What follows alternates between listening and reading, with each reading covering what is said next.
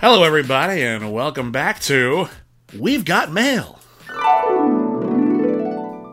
Bring it back a little bit. Oh, I'm sorry. Calm. Public radio voice. Hello, everybody, and welcome back to We've Got Mail. No, that's too bedroomy. Oh, I'm sorry. Yeah. Fireside chat. Hello, everybody. There you go. You nailed it. Welcome back to We've Got Mail. My name is William Bibiani. I am a film critic for The Wrap and Bloody Disgusting, and everybody calls me Bibbs. See, you got romantic again. I feel like you gotta pop some champagne. I'm just a romantic person. I suppose so. Yeah, I'm a lover, not a podcaster. Actually, you're a podcaster, and you're a lover too. You can be both. Porque no los dos. My name is Whitney Seibold. I'm the other guy. I write film reviews for IGN occasionally, and other places occasionally as well. And this is the podcast where we interact with you, our dear listeners, who write in your letters, letters at criticallyacclaimed.net, and we engage with you. We answer your letters, we address your questions, we address your concerns, we accept your corrections. Yes, and your flat-out criticism, of which we actually get a fair amount, which I think is only fair since we ourselves are critics. This is your podcast. You get to decide what we talk about, and we're open books, so feel free to ask us questions, ask us for recommendations, challenge our critical views, whatever you'd like. And if you want to email us, letters@criticallyacclaimed.net is the email address. And I think that's about it. Most recently on the Critically Acclaimed Network, we had an episode of Critically Acclaimed where we presented our picks for the best films of the decade. Both Whitney and I had a top 10. I don't know if we're going to have any emails about this yet, since that was a really long episode, but we want to encourage everybody, for a while at least, to send us your top 10 films of the decade.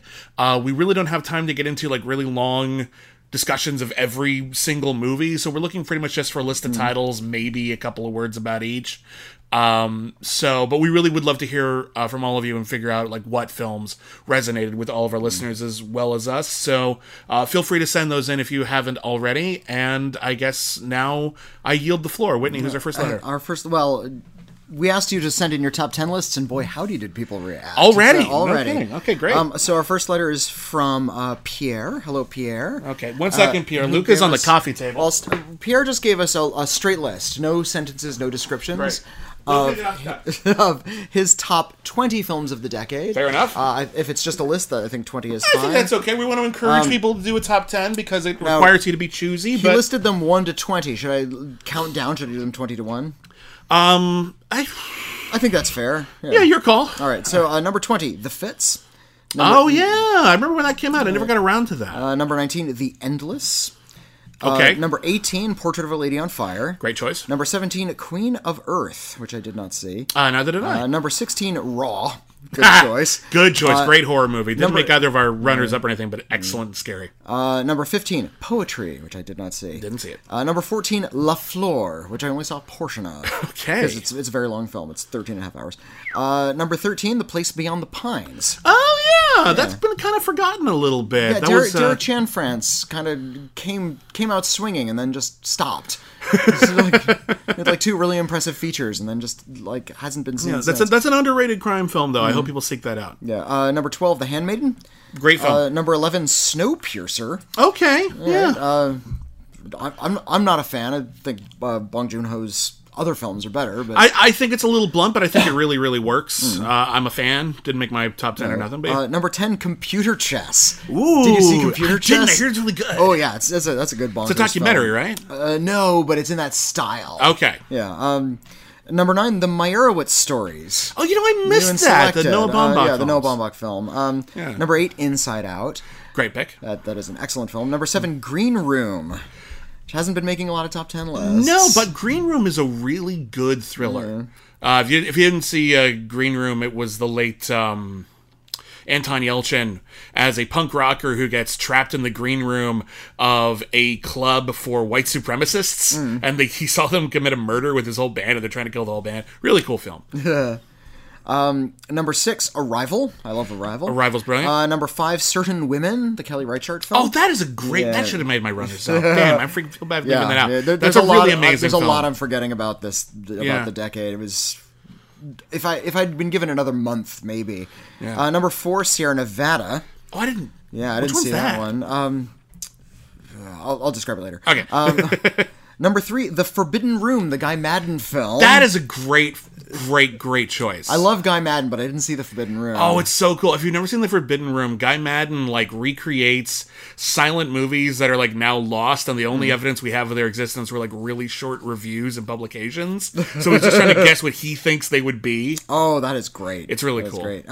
Number 2, 2 Days, One Night. Oh, yeah, the you Dardenne love that film. movie. I love that movie. Yeah. And number 1, I Wish, the Hirokazu Koreeda film. Oh, I need to see more Hirokazu Koreeda films. Yeah, I'm Hirokazu really Koreeda behind is on his film. Really wonderful. Everyone tells me he's amazing. I'm really behind on his filmography. That is a really... That's a solid list. That is a sweet list you got right there. That is a list of someone who has sought out the great cinema. stuff. Yeah. That doesn't make it better or worse than anyone else's, but that is a cool series of recommendations. Thank you for that. Here's a letter from Chris R. Okay. Another top 10 list.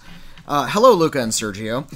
This is a list of my 10 favorite movies from 2010s. I enforce a caveat here only to include movies that neither you named during your Best of the Decade episode. Oh, okay. And also for perspective, I am 20 years old.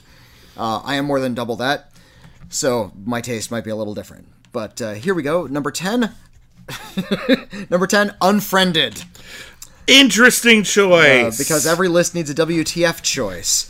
Number 9, Certified Copy, which I should have had on my runners up. I like watching a relationship in fast forward. Devastatingly beautiful. I never saw Certified Copy. You know what I say about Unfriended? I like that bold choice. There was this new sort of... it never quite caught on the way like found footage did, but of movies that take place entirely on a computer screen. Yeah. I think Unfriended was one of the first. It wasn't the first, but it was one of them. Can we call it a window thriller? Is that what they call it? That's to coin a phrase. I like it. All right. I think Searching has perfected that, near as I could tell, but Unfriended deserves a lot of credit. Number 9 was Abbas Kiarostami's Certified Copy, which I really like. Yep. Number 8, Mustang, one I had forgotten about. Oh, yeah. It's an ode to all the children who were forced to grow up too fast. Mustang was like a feminist coming-of-age drama about this group of teenage girls who were forced all of a sudden, they were pulled out of school and forced to live only at home and primed for marriage. Oh, yeah. And how they reacted really, really badly to that. Awesome. Number 7, Assassination Nation. Oh. One of the first films to confront head-on many of the anxieties that personally affect us Gen Zers. Number 6... I do want to say, I think that's really exciting that there's a film out there that, like... We're starting to see, like, maybe, like, people in the older generation are recognizing it as such. Oh, there you go. I think that's really cool, yeah. Number 6 is Melancholia. Okay. This movie gets it, man. Number 5, Patterson. Oh, I love Patterson. Pure comfort on film. I could watch Adam Driver drive a bus for 10 hours. Hey, what are you doing? That was on the bookshelf. No bookshelf cat. He wants Knock to read. it over. It's an intellectual cat. He wants to read your books. I love Patterson. I watched Patterson and I totally fell in love with it. If you've ever seen it, Adam Driver plays a poet who drives a bus. That's it. That's the whole movie. Almost nothing happens in it. And it is so peaceful and relaxing. And it turns out there's an entire, like, genre of like Japanese anime that plays out a lot like Patterson, where it's just slice of life and relaxed and chill, and I've been getting really obsessed with it and I love it. So Patterson was it was actually kind of a gateway film for me. Okay. Number 4 is The Handmaiden. The only comment is yes. Number 3, Hereditary. Elevated horror is a stupid term, and I'm not even sure what it means, but whatever it is, this is one of them. Elevated horror is a term that people made up for when horror is really good, and they're no longer calling it horror because they're no longer comfortable calling it horror because they think horror has a stigma. It doesn't. It's just a horror movie that happens to be really, really good and thoughtful. Hereditary is a brilliant film. I like it a lot. I think the ending oversells itself a smidge, but brilliant acting. I'm fine with the ending. Yeah. Number 2, Lady Bird. Okay. Comment, find a flaw. I dare you. Has one of my favorite lines of the entire decade. Don't be a Republican. Don't be a Republican. And number 1, Black Swan. Interesting. When Natalie Portman's character said it was perfect, I felt that. Yeah, Black Swan freaked me the hell out. Yeah. Of the Aronofsky films that came out in the last decade, I chose Mother.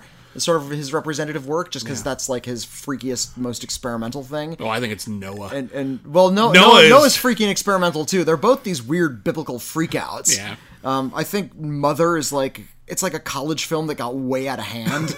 I think that's true for a lot of Darren Aronofsky. That, yeah. I think almost every Darren Aronofsky movie is a college movie that got way out of hand.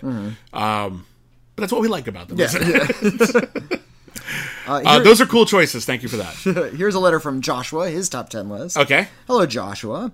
Hey guys, these are my top 10 films of the decade. And he sent a picture, like of the posters. Okay, cool. So I'm not sure what the ranking is here, but okay, we'll just go through. The Place Beyond the Pines again. Hey, that's nice. Arrival again. Great. Roma, Boyhood. Yep. Ex Machina. Okay, good choices. The Master. Great choice. Which Avengers film is that? Can't say. Well, tell me the poster. That is Endgame. That's the most recent one. Okay, Avengers Endgame. I can see that. The Social Network. Yep. Victoria, and Blue is the Warmest Color. Okay, excellent choices all around. Excellent choices all around. What is Victoria? Was that the German film that was filmed in one take, or I think it was. Hold on, we're showing our ignorance here. It's not the it's the 2015 film, right? I think it's the one. Yeah, it's the one 2015. It's a crime thriller. Yeah, it's the German film where it looks like it's like she leaves a party and like joins a bunch of ruffians on the street, and it looks like it's filmed in one take. I didn't see it, but I heard a lot of good things about that one. Well, good choice then. Thank you for sending in. No, thank you so much. I'm looking for some other lists. So I love hearing everybody's choices, because every once in a while, like, I'm surprised we had two The Place Beyond the Pines. I thought a lot of people forgotten about that one. But also, I love hearing some of these recommendations. Like, I'm writing down Victoria and Sierra Nevada. I need to track these down and watch them because I haven't yet. Well, and just thumbing through the Criterion collection, I'm seeing, or the Criterion channel, I'm seeing some of these, like, that I meant to see that I heard a lot of great things about, like Blanca Nieves. And I think Sierra Nevada is on there. Oh, cool. Here is a letter from Ender. Hello, Ender. Yep. Ender writes, I miss being a kid. When I actually believed the Oscars held themselves to the highest standards. I was completely ignorant to Oscar campaigning and stubborn voters. Sadly, they have regressed themselves to that of the Golden Globes. In my world, there is no more glamour or respect for winning an Oscar. How are movies like Hustlers and The Lighthouse and Uncut Gems overshadowed by Jojo Rabbit? How on earth is Anthony Hopkins nominated but Kang Ho Song from Parasite or Willem Dafoe from The Lighthouse aren't? How the F is Jonathan Pryce favored for a role where his Spanish is dubbed, and then when it's speaking in English sounds nothing like Francis, just another generic attempt by an English-speaking actor to do a Latin accent? His Spanish was dubbed? Evidently so. Wow, didn't know that one. Al Pacino in Scarface wins this trophy. Eddie Murphy and Adam Sandler gave much more original performances. And lastly, how do you snub the likes of Robert Eggers, Greta Gerwig, Lorraine Scafaria, the Safdie brothers, Celine Sciamma, or Lulu Wang, but nominate Todd Phillips? Sorry to get emotional, but I really adored the Oscars when I was growing up, and it is sad to watch great films and performances be forgotten in favor of big studios pumping cash to get nominations. Saludos desde Mexico. Someone asked a question on Twitter that I was thinking about a bit, and I can't remember who it was, but the question was, what was the year and what was the film or what was the award where you lost your faith in the Academy? Well, it took a while for me. Yeah. Because I was really paying close attention for a long time. Yeah. And they made a lot of choices that I didn't agree with. Like, they gave Best Picture to Gladiator, which is a film I dislike intensely. Okay. But even then, I felt that was, like, sort of a slip-up. Like, every once in a while, there's a blip. Decade and a half. There's, like, one just really bad one. It's like, okay, The Greatest Show on Earth has Best Picture. Yeah. That's not a Best Picture kind of movie. It's just, it's actually... There was sentimental Cecil B. DeMille movie. Cecil B. DeMille or Gladiator. We hadn't had that kind of big epic in a while. I actually like Gladiator. And I watched Gladiator, and we still didn't have that epic. But when Crash won Best Picture, it's like there's something broken with this system. Crash killed it for me as well, and I was pretty old. I was out of college by that point, and I knew the Oscars were inherently flawed because of course they are. They're people. But when I was really little, much like our writer, when I watched I remember the first Oscars I consciously remember watching, like consciously. It was the year Silence of the Lambs won. All right. And I know I'd watched them before then, but just like that one really, really stuck with me because I remember watching it, and there were all of these nominees that I had heard of and or watched, like Silence of the Lambs, Beauty and the Beast, and then there were a ton that I hadn't. Okay. And I remember thinking to myself, "Shit, I gotta see that." I can't remember what was that, like Tom and Viv or something like that. It was one of those, these kind of art house movies that had slipped by me, and because I was a kid, and can't watch films like Tom and Viv. I could, but like could, we might have rented them or something like that, but they weren't being advertised to me. A lot of the movies that were nominated for the Academy Awards totally slipped me by, and I think that's one of the great values of the Academy Awards. Much like I love hearing your top 10 lists of the decade is, I need to see that, apparently. Like, there's a lot of people who are really casual film enthusiasts. Either they're young or they're adults who simply do not follow the industry, which is, frankly, most adults. Let's just be fair here. A lot of people consume movies the way a lot of us consume fast food. Yeah, fast food, kind of willy-nilly. If it's good, awesome. If it's not, we had lunch. Yeah. It's fine. And for a lot, and just like fast food, for a lot of people, it's an impulse buy. Yeah. It's like some people get really worked up around blockbuster season, like the summertime. They want to see a few big movies throughout the year, and they get really excited about those. But yeah, for the most part, people just sort of consume very casual. This is why I get pissed off about snubs. On one hand, I just want great people to be rewarded for their work, but I also understand that art is subjective. The Academy is still very largely biased towards very certain groups. They've done a good job of mitigating that somewhat, but it's still in certain years. In certain years more than others, but they're trying to get it a bit more representational of the actual industry. But it still clearly caters to certain demographics which are interested in certain kinds of films, like The Two Popes, which is fine, but like it's an Oscar-y kind of movie. Yeah. But every time something like Hustlers doesn't get nominated for anything, or The Farewell doesn't get nominated for anything, that is literally millions of people who might never hear about it. Yeah. I guess Hustlers did okay, but Farewell really could have used the extra boost. Uncut Gems really could have used the extra boost. Lighthouse got nominated for Best Cinematography, as well it should have. But that's it. But that's it, and that is kind of crap. Willem Dafoe totally should have been nominated. What Oscar snubs really ticked you off this year? Well, I mean, all of them. Portrait of a Lady on Fire wasn't submitted for the Best International Film from France. They chose Les Miserables instead, and that did get nominated. Which I have seen, and it's nowhere near as good as Portrait of a Lady on Fire. It's still a fine film. I like think, it, but, actually. We'll review it on the show eventually. Yeah. But, that... From what I understand, France doesn't have to submit it for that category for it to be eligible in other categories. No. So Celine Sciamma could have been nominated for Best Director. And in fact, we're the two leads could have been both could have been up for Best Actress. There were Oscar campaigns for Portrait of a Lady on Fire. It just was ineligible for foreign language film. But yeah, it should have been up for actress, supporting actress, director, picture, cinematography, at least. Any of those costumes. Things. Yeah. So that one really pissed me off. That The Lighthouse only got cinematography. Great cinematography. Yeah. Hope it wins. Yeah, because it's the only one it's going to get. But not Willem Dafoe, not Robert Eggers for the screenplay. The biggest fuck you. Uh-huh. I will. There's one snub I actually appreciate, and that's Frozen 2. Because it's that would have been the obligatory nomination for Disney, and they didn't go there. And I'm glad because it's actually not that great a movie. Well, what I like is that Disney Animation is now kind of second class to other studios. Yeah, the big mainstream canonical Disney animated films aren't where their money is now. They're so busy focused on sort of their purchased IPs like Star Wars and Marvel. Well, Frozen 2 made bank, and so did Toy Story 4, and I still think Toy Story 4 might still win it. Toy Story 4 is quite good, but again, that's Pixar. It's a different creative team. Disney distributes it, and they get the money for it. I think that's a little bit more okay, maybe I'm splitting now, hairs, but yeah. But anyway, the one that really pissed me off is Every Woman Who Wasn't Nominated for Best Director. Yeah. It's absurd.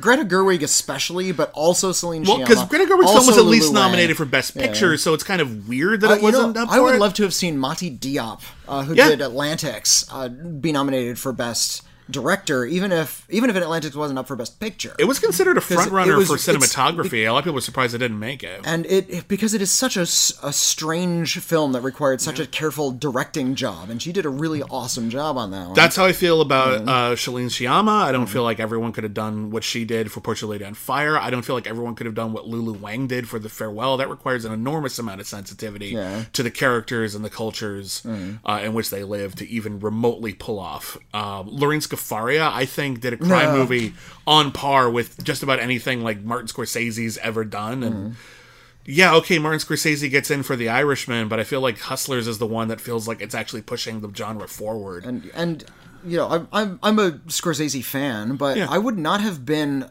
hurt if he was not nominated in this category. No, nor I. Because I think The Irishman is not one of his best films. It's a good film. Yeah, it's good. It's quite good. It was on my runners-up for the best pictures of the year, but I respect it. I wouldn't have been hurt if Scorsese was overlooked this year. Completely. Like, and now we have not only is Scorsese nominated, but a guy who's ripping off Scorsese is also nominated. If Todd hurts Phillips me. beats Martin Scorsese for ripping off Martin Scorsese, something's wrong. Something's wrong. That's weird. Like the people who are electing aren't really paying attention to the broad scope of cinema.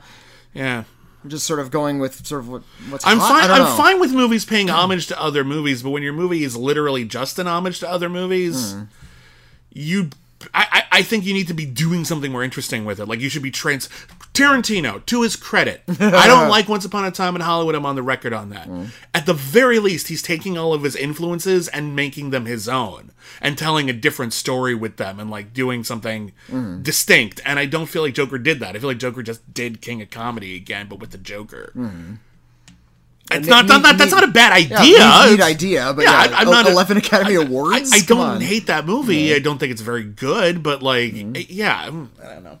Anyway, the Oscars are disappointing. The Oscars kind of matter because the industry very much revolves around them, and they introduce a lot of people to these movies. So if a snub is a snub, it hurts. In terms of American film posterity, the Oscars kind of matter. Yeah, if you're going for books. like an actual barometer of quality, go to the Indie Spirit Awards, go to the Critics' Choice Awards, go to bodies that are actually more go to Kaihaju Cinema, for goodness sake. Well, yeah. Or Sight and Sound. You know, these people who are actually concerned with the films that are moving the art forward rather than simply I agree. what we're going to put down on the books for posterity. And I can I'll say this, two groups who every year make choices I respect even if I don't agree with them.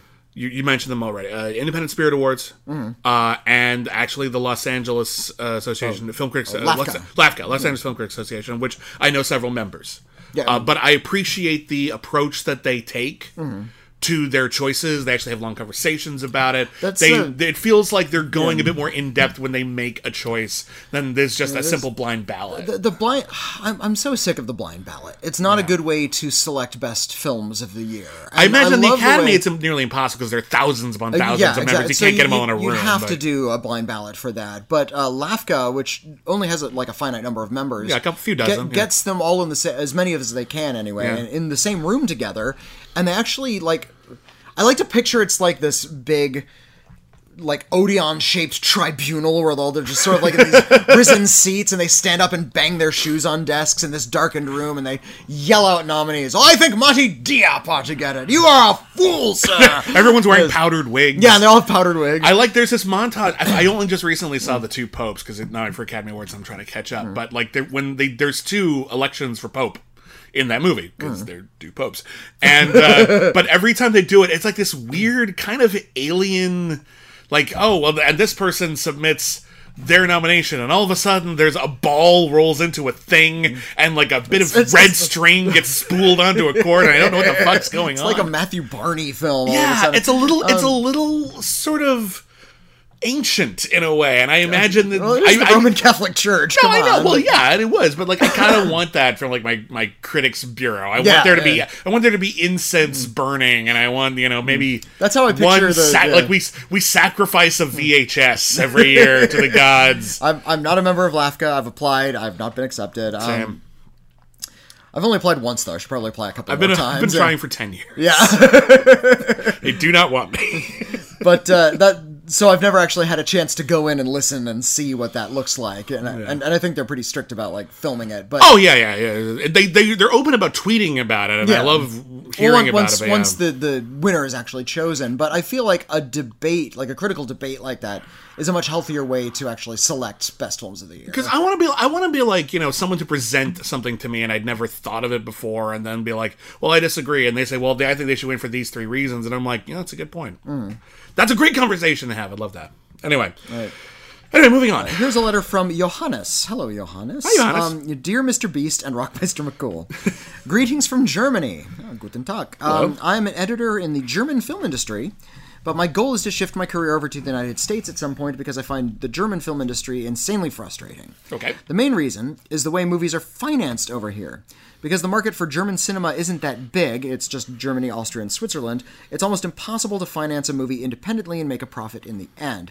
So most movies get financed through a combination of government subsidies and money from public television. Yeah. All these organizations then each have say in what the movie should be. So there's input from multiple committees, each with their own agendas, egos, and so on, and the result is a movie landscape filled with movies that look the same, feel the same, recycle the same tired plots and characters without any risk and with all the edges filed off. Is that a saying in English? I'm not sure. Yes, having the edges filed off. Yeah, totally a something saying, we understand. Every once in a while, there's a movie that manages to break through all the bullshit and still deliver a good product, but it's the exception, not the rule. That's the case in a lot of countries. A lot of film industries are financed by the government in other countries, which is not something that, I guess there's like tax subsidies in America, but for the most part, like studios and investors, like private investors, fund movies. It's considered strictly a capitalist enterprise by most people. But there's a lot of countries out there who, if you want to make a movie in your country and you're not independently wealthy, and I don't even know what the rules are, there are government organizations that you can go to that will give you money for your various projects. I've talked to various filmmakers about like some of them, like in New Zealand or Canada, Austria, and like maybe was that Austria or Finland, but I imagine that must be a really difficult process. Yeah. Anyways, he says, I'm not against public funding for movies, not at all, but I think there has to be a way to do it without hindering artistic expression and risk-taking. There has to be a middle ground somewhere. I would be interested to hear what you think, because I'm not sure what that middle ground is. Also, are there any German movies from the last decade that broke through the system and made an impression on you? Mine are Victoria, Tony Erdmann, In the Fade, and System Crasher or System Springer from last year. I didn't see System Springer. Neither did I. Sorry for the long letter. Keep up the great work, Johannes. What is the middle ground? Like, how can you get public funding from movies? Well, in America, that's not happening. I think the private enterprise machine is just way too big for the U.S. government to come in and start financing films. You should watch Tim Robbins' film Cradle Will Rock. Oh, that's a good one. Cradle Will Rock takes place during the Works Progress Administration, which was put into place during the Great Depression to ensure people get government-funded work. There was in the arts in particular. The film is about the arts in particular, but the Works Progress Administration. But there was actually a federal theater project. The government was funding theater, so working actors and working performers would have work during the Great Depression, and unfortunately, this meant, and this film is exactly about what you're talking about. When a composer and he wrote the lyrics and the book and the music for a musical called Cradle Will Rock. Mark Blitzstein wrote The Cradle Will Rock. It was an aggressively political film about capitalism and the evils of the American system and the things that led to the Great Depression. And all of the people involved in the theater were really excited about it. And they were trying to put on this really big theatrical production. Star director Orson Welles was putting it together, and he was still just a kid at the time. This is before he made Citizen Kane. But he was already known for being like the Shadow, and it was about all these... Tim Robbins did his homework. All of the people in it were based on real people. So all of the actors, all of the financiers, everybody who was involved in this thing. And then... I feel like there was one weirdly unnecessary character he fictionalized. I'm trying to remember now. I remember reading about it when it came out. But anyway, that's irrelevant. Yeah, but there's some fictionalization. There's a subplot with Rockefeller and Diego Rivera. the muralist. Yeah. Which, because Diego Rivera was hired by the government to do this big mural in a Rockefeller building, and Rockefeller was really concerned with the political messages in it. Yeah, because he wanted to put some communist stuff in there because he was Diego Rivera. Well, he wanted to paint Lenin on the poster, and this isn't not kosher at the time. Yeah. But yeah, there was a congressman, his name was Congressman Dyes, and he, real-life congressman, who was really suspicious of these weird lefty things that were creeping into the art, and how you should do non-political art. Well, and then it started getting stupid. Like, at the beginning of the movie, you see two people who have, like... Oh, they're dressed as beavers. Yeah, they're dressed as beavers or squirrels, and, like, they're like their whole thing is, we're just gonna do a play for children, and it's about the importance of sharing. They're like... Okay, great, that's cute, do that. And then, like, halfway through the movie, their funding is taken away because sharing is socialist. Yeah. Revolt of the Beavers, by the way, that was a real thing. That was not fictionalized for the movie. Sure Somebody actually put together a musical called Revolt of the Beavers. I found a coffee table book. The beavers are revolting! You said it, they stink on ice. And it was about how the American government got so suspicious of art that they shut down the Federal Theater Project. Yeah. And this is about how American politics are just way too sticky to allow for the arts, and it's been a battle ever since the beginning.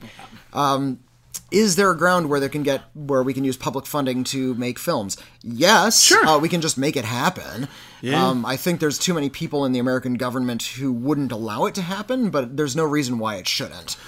True, and granted, like, a lot of films that are made under these systems are made under a variety of compromises. A lot of great films have been made under compromises. I don't think it's necessarily the best way to work. However, it hasn't stopped good films from being made entirely. And when it comes to German films of the 2010s, I'll be perfectly honest, I'm not as well versed as I would like to be. Okay. I remember last year a film that I actually really, really admired, but didn't quite make my best of list was Transit. Oh, okay. Which was an excellent film based on a World War II novel about fleeing fascist Europe that they decided to set in the present day because it's basically the same again. And that's a really excellent movie, and I highly recommend that. I saw a German film at Sundance in 2016 that I don't think ever got... You went to Sundance. I've been to Sundance. I've been to quite a few Sundances. And in 2016, I saw a film that I don't think ever got distribution over here called Wild. Nothing to do with the Reese Witherspoon movie. That was about a woman who finds a wolf, like, in a park near her apartment and decides to capture it and keep it in her apartment. And rather than domesticating the wolf, she starts turning more feral. It's not a horror movie, it does, although it gets very grim. I didn't love it, but I appreciated that it took some really, really big swings and tried to do some daring things. I saw a terrific film near the beginning of the decade. I'm not sure if it was released in Germany in like 2009, because I saw it in 2011. It was called Young Goethe and Love. Yeah. In Germany, it was just called Goethe with an exclamation point. And I think it was a really good biography of Johannes Goethe during the writing of The Sorrows of Young Werther, if you've ever read the book. And who hasn't? If you were a melancholy college student, you've probably read The Sorrows of Young Werther. I'm being mildly sarcastic. Okay. It's classic literature. Yeah. Some people have dedicated more time in their lives to it than others. I'm trying to... Yeah.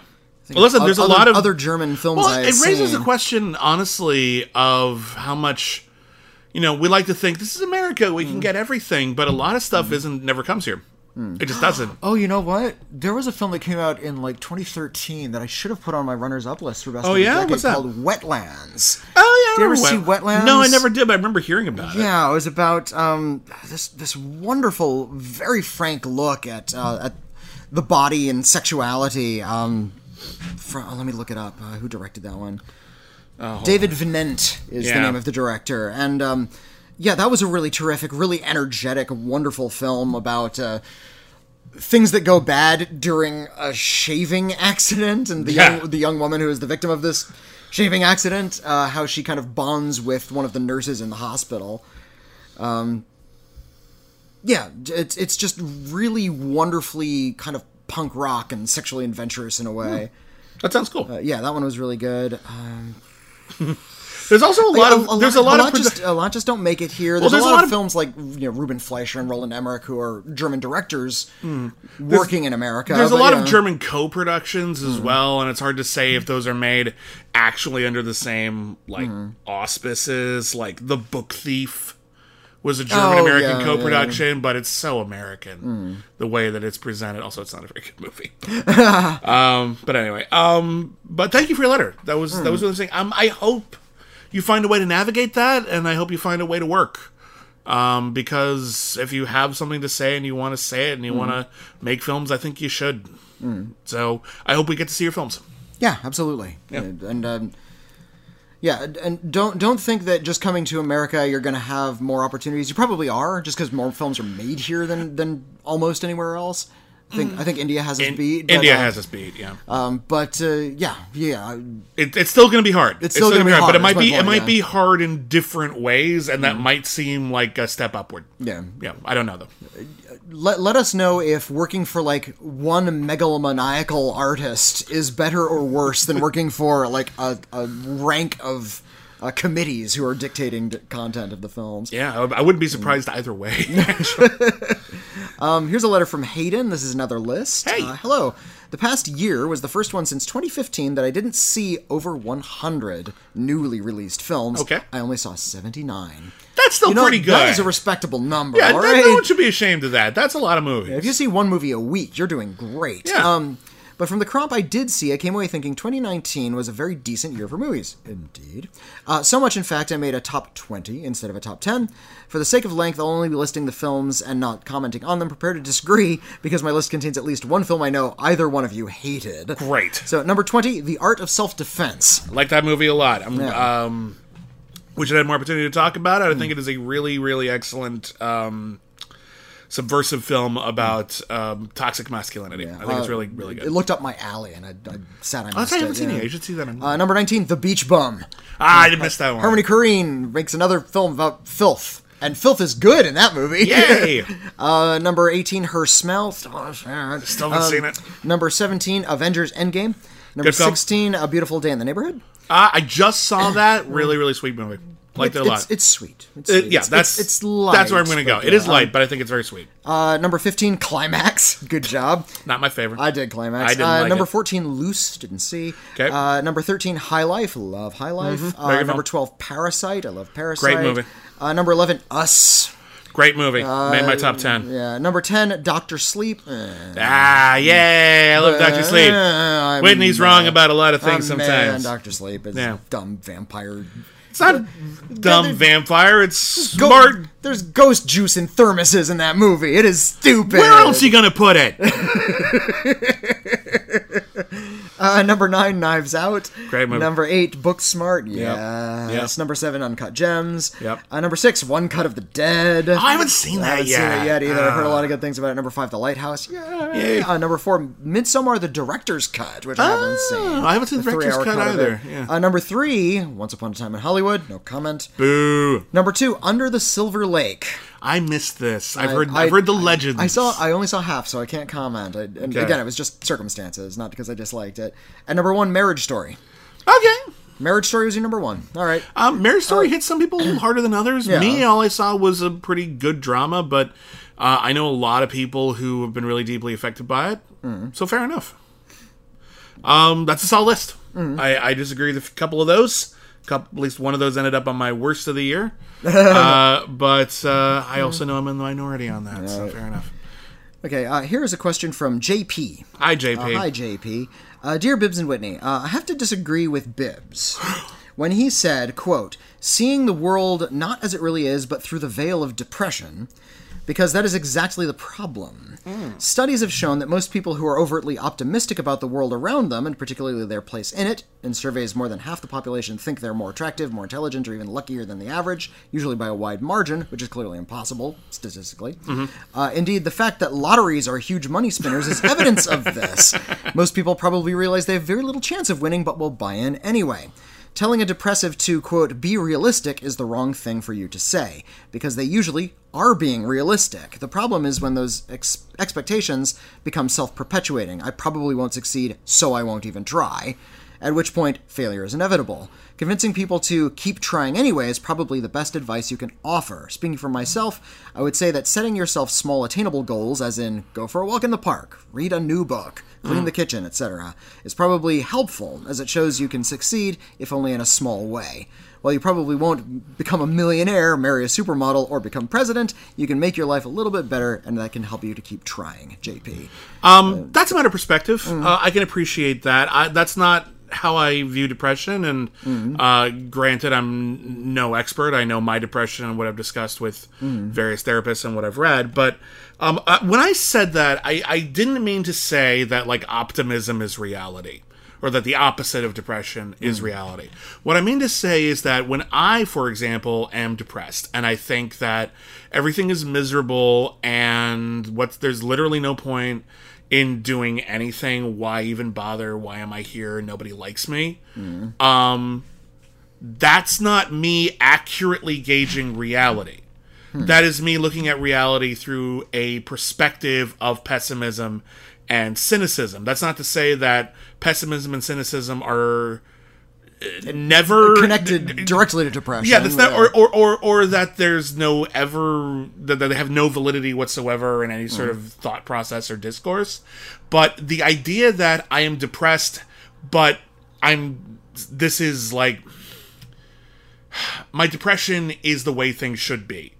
That's what I'm talking about. When you say that, like, I'm depressed. Why? Because I'm thinking clearly. That's not necessarily the case. Being sad is part of the human experience, and it should not just be avoided, and the opposite of depression isn't ecstasy. For me, it's just living. It's just going about your day. I think we're talking about the same thing in a different way, because you're talking about, setting attainable goals, being reasonable, but for me, the idea that seeing the world purely as something that is cynical, that is out to get you, in which I don't have a part. It took a really, really, really, really, really long time to learn that when people suggest otherwise, they're not lying to me. That's what I'm talking about. But all of these, I try to talk about mental health a lot because I went through a lot of my life with it being heavily stigmatized and making me feel really isolated and alienated and alone. And that really amplified all of my feelings of depression and anxiety. So that doesn't mean I necessarily have all the great insights in the world, but I am glad we're allowed to have this conversation and that we're comfortable having this conversation and that we can share ideas about this. Clearly we have somewhat different ideas about depression, but I think we're hovering around the same basic idea. Yeah. So if I articulated myself in a way that made it seem like I was suggesting euphoria is the ideal state, that's not what I meant. What I mean is, when you're depressed, it doesn't mean that you're necessarily viewing the world the way it is. Depression can be the symptom of something. You know what I mean? Like, all those feelings can be the symptom of depression, rather than depression is a symptom of reality. You know what I mean? A little bit. Okay, I think my depression functions different than most people's. That may be the case. That may be the case. I'm just saying, depression is not. I don't think depression is a symptom of seeing the world the way it really is. I think depression is a symptom of depression. Yeah. There's we get a lot of questions. I get a lot of questions anyway from people who ask me, like, if you're feeling really down, if you're really depressed and life is just gray, what films do you watch to make yourself feel better? It's like, that's not the way a film works for me. I can't just watch a film and feel better. Yeah. The world is still gray while I'm watching it, and it's gray outside when the film's over. It doesn't matter how great that film is. It's not going to cut through. It's just going to bounce off my skin. So what I need to do is watch really harrowing, depressing stuff when I'm in a good mood. And that way I have, like, the correct emotional vocabulary to deal with it when it comes up. Yeah, sometimes I think we look at, like, when we think about, like, what's a movie you can watch, what's a song you can listen to that'll cheer you up when you're sad. And sometimes if you're sad about something kind of straightforward, that can be enough. Just like, oh yeah, everything's going to be okay, blah, blah, blah, blah, blah. But if you're really, really, really down in the dumps, it may sometimes, and this is something I struggle with because I think of avoiding sad things as a survival tool for me. It's a coping mechanism. Yeah, but, like, I'm learning gradually that being confrontational with your feelings can actually have a greater long-lasting impact than just putting on an Aqua album and rocking out. Like, it may be a little better for me to watch a sad movie than it is for me to watch a happy one sometimes. But I'll put on Elias Marish's Begotten. Oh, gosh. And then put on, turn off the sound and then put on the best of Dr. Demento and listen to them simultaneously. Oh my god, that's the most weird, perverse thing. And your brain doesn't know what to do, and it breaks through whatever your mood is. Because confusion is the most basic state of the human mind. Your brain will just chisel its way out of your skull like Shawshank Redemption. I'm and just get out man. like I'm gone. I'm getting some Taco Bell. Oh god. Here's a letter from Michael Rich. Hello, Hi, Michael. Rich. I read your whatever you sign off your letter as. That's what I'm going to read. So, dear Bibbs and Whitney, thank you for bringing me much joy as I enjoy binging your podcast. You make my workday so much more enjoyable, considering that some days I don't have much work to do. That sounds like a kind of a blissful workday. Therefore, it makes my work hours go by much more faster. I have been getting more into podcasting the last few years. The two that I listen to most is Philadelphia Film Critics Circle and Fictional Frontiers, although I strictly listen to the James Bernardelli interviews. I recently started to listen to the old B-Movies podcast, The Earliest Cutoff Point, and Linoleum Knife, and also a horror-themed podcast called Last Podcast on the Left. Oh, I hear that's a good one. Yeah.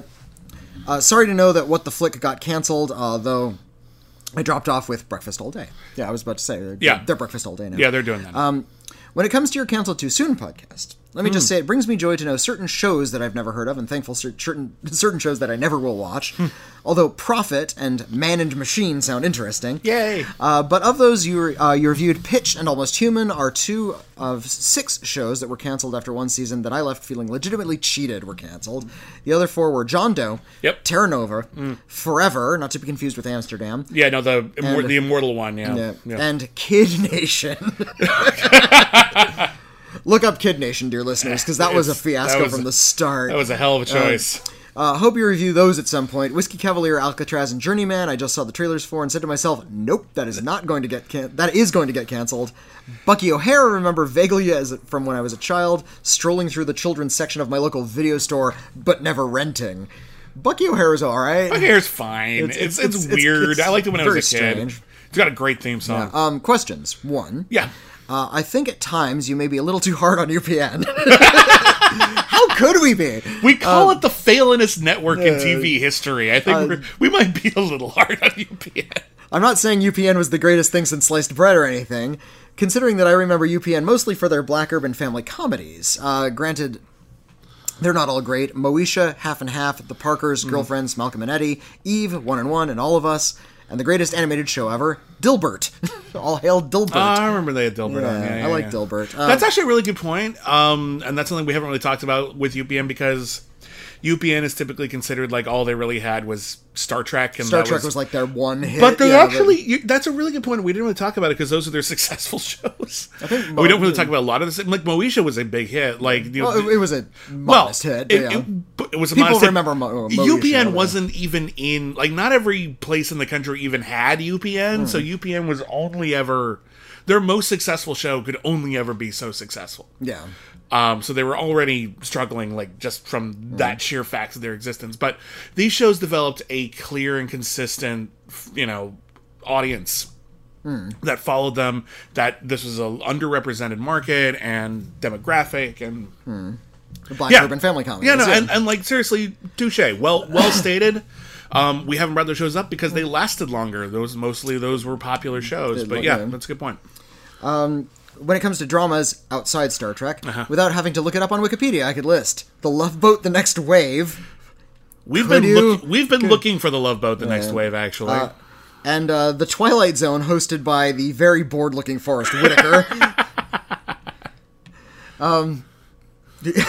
Who looked like he showed up on set for 5 minutes, then promptly left. Yeah, that's about right. I like that new version of The Twilight Zone. I think it's fine. It's better. better. I think I only saw one episode. It's actually way better than Jordan Peele's. Jordan Peele's is not good. Oh, that's a shame. Yeah. Well, I mean, maybe it'll improve. They did renew it, but I've seen some of his new ones. Fair enough. It's like it started okay, and then they just got bad, and the writing just got worse and worse. I don't know why it's so hard to capture what Rod Serling like had. Yeah, like he had such a we very have particular mind like that. He just know? had a very particular tone. Like even Jordan Peele, it's a different tone. He tells different kind of stories. Like I haven't seen it, but I know he tells different kinds of stories because I know the kind of stories Rod Serling tells, and I've seen a lot of Jordan Peele stuff. They're different folks. Yeah. And secondly, second question. Yes. And final question. Could Siskel and Ebert be made today with the advent of film criticism as it is now? And also, who do you prefer, Gene or Roger? Sincerely, Michael Rich. P.S. Apologies for the length. Don't apologize for the length. Never apologize for the length. Second question first. I was actually always a Siskel fan. I know that sounds like weird sacrilege, but Ebert, like, he lived like another like 15 years after Gene Siskel passed away, and he was very prolific. And for a lot of people in like our generation or younger, he was then the eminent film critic of his generation. But for a long time there, Siskel was right there with him, and I appreciated Siskel's approach and the way that he bounced off of Ebert, and I think I agreed with Siskel a little bit more often. Okay. But it's been a long time since I've actually read a lot of Siskel stuff, so I couldn't speak about it too eloquently. I just remember liking Siskel a wee bit better. Yeah. Siskel was, I think, a detail guy. Yeah. He liked little plot points. He liked a single performance. He took filmmaking as sort of a collection of little details that were assembled together. Yeah. Roger Ebert, who I kind of, when I was becoming a critic, was like kind of emulating him mostly. A lot of people were. Was big picture guy. It was a big. He liked sort of an overall feeling, a tone of what the film left him with, and he could point to those little details and say those are some neat things within this. But this sort of overall notion of what the picture was unto itself, like this kind of platonic version of the movie, What's weird was what is- he was concerned with, and I realized years after I'd been writing that's what I was also doing. It's weird as I'm always find myself kind of halfway. Like I tend to talk about like the big stuff, but then I get really wrapped up in nuts and bolts sometimes. Like you remember me, I used to be a big structure guy, like more so than I am now. And you still are to a degree, because you came from screenwriting school, so Yeah. you're concerned with the way a screenplay Yeah. needs to function in order for it to be good. Yeah. As for your other question, could Siskel and Ebert like become a thing today? I don't know if it's even easy to say that, because the discourse that we have around cinema now, I think, is very specifically because we had Siskel and Ebert. Yeah. We had film critics on TV before, but it was usually like one talking head on the news, or maybe like a short thing in like public television. Gene Shalit is a very famous one, but like just basically someone just says, and these new movies are out, this one's pretty good, this one has a pun. And like that was what we had. And what Siskel and Ebert brought into, I mean, it wasn't like the biggest show ever, but it was the only show of its kind. It aired in my market like on Sundays, like right before 60 Minutes, so a lot of people were at home and watching. And what it brought into the household was two things. Every movie. Like, you would just hear about every movie. The little movies, the big movies, they'd always be the first two big ones right off the bat, but then the second half of the show would be about independence and foreign films, and so all of a sudden you're more aware of the wider landscape of cinema than you might be otherwise. And you could learn a lot without even seeing the films. You'd know of their existence, and you'd be interested and wait for them to hit home video. But the real thing that they brought in was what we would now call, sometimes derogatorily, the discourse. And they would actually have a frank discussion about the merits of art and what was good, bad, ethical, unethical, quality, low quality. And I think that a lot of the media that we consume today that is about art, specifically about cinema, uses that as a framework. Yeah. It's basically having a conversation between one or more people. Even a lot of the talking head stuff is kind of framed as though there is an assumption of an audience's reaction. You know, oh, I know what you're thinking, blah, blah, blah, blah. But, like, it's about having a conversation in public and sharing ideas and bickering sometimes and being entertaining as we discuss art. And I think that's... I can't even imagine today's entertainment industry without what Ebert and Siskel did. Well, and not just because they sort of pioneered it, because what do you think we're doing right now? Literally right now. Literally right now. What do you think every single vlog is? What do you think every single nerd podcast is? Yeah. That's all because of Siskel and Ebert. Could it happen? It's happening. Yeah. It's still happening. It's happening constantly. And if you're referring to the notion of maybe a few star critics taking the limelight, taking the limelight and kind of acting as more or less the tastemakers of the nation, if you want to put it that way. No, I think film criticism is far too scattered right now. There are, of course, many amazingly talented film critics writing right now, way better than me, who are writing for big rags, who are pushing the discourse and finding things, and are just excellent writers. And I encourage that you find a lot of these people and just find the people who are being published regularly, because they are all doing exceptional work. Yeah. But none of them has really risen to the ranks that Siskel and Ebert did, and I don't think they ever will. We have Leonard Maltin. We still have Leonard Maltin. He's preeminent. He is the elder statesman of the craft right now. He's just got a really prestigious award. He's still having some really important conversations. I disagree with him 98% of the time.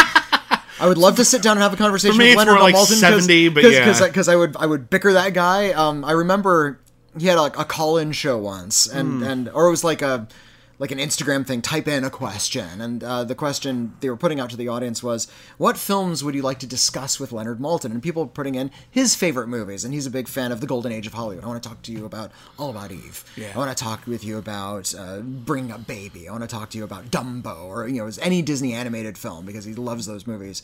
I would love to sit down and talk with Leonard Maltin about Spring Breakers, a film he hates. That is caustic and confrontational and difficult, and something that he is just not on the same wavelength as, but I would love to have a conversation with Leonard Maltin about something like that. Yeah. Spring Breakers, I put it on my runners-up of the best of the decade. It is a gross movie, and that's why I put it on there. No, I admire that movie a lot, I was tempted to put Trash Humpers on my list just because it's even more confrontational. Was that this decade? Yeah. Was that 2010 or something? Let me look up Trash Humpers. I think it was this decade. I think it's riding the coattails. It might be 2009, but anyway.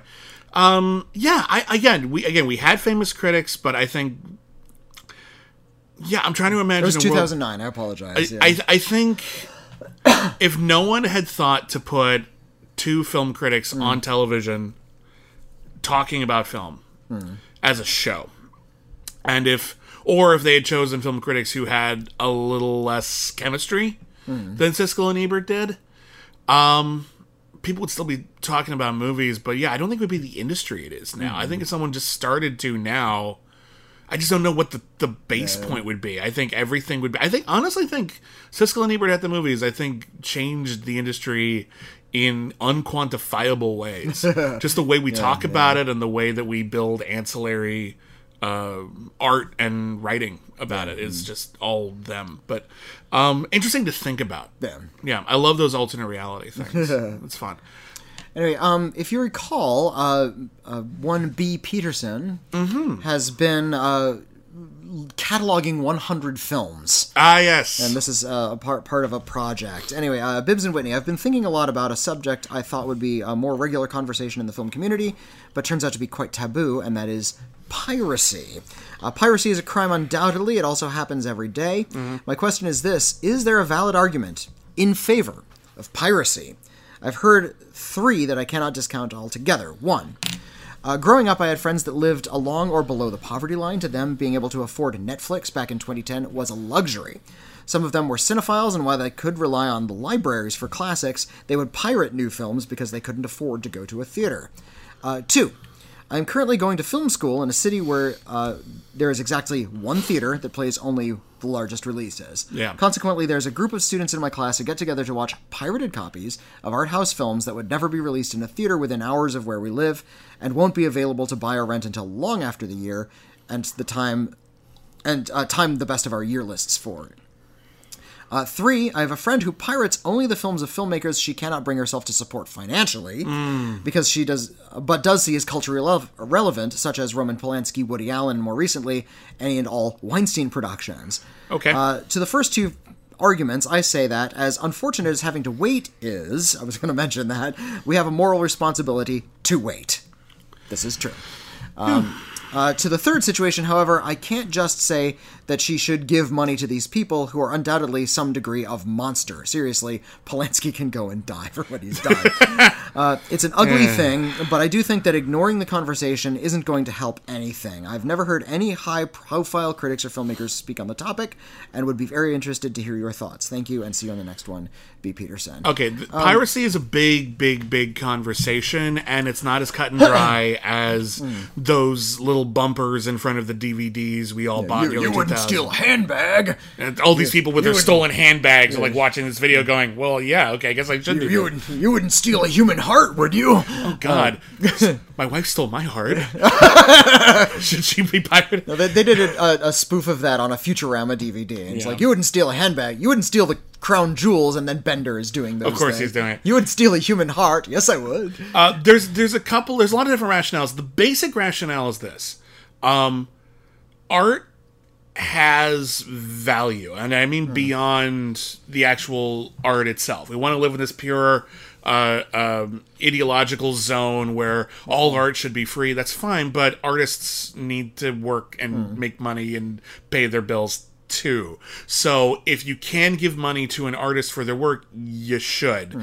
And if you don't think their art has financial value, then clearly it's not worth watching. I'm sorry, to an extent that much is true. And so if there's just a matter of, I know how much releasing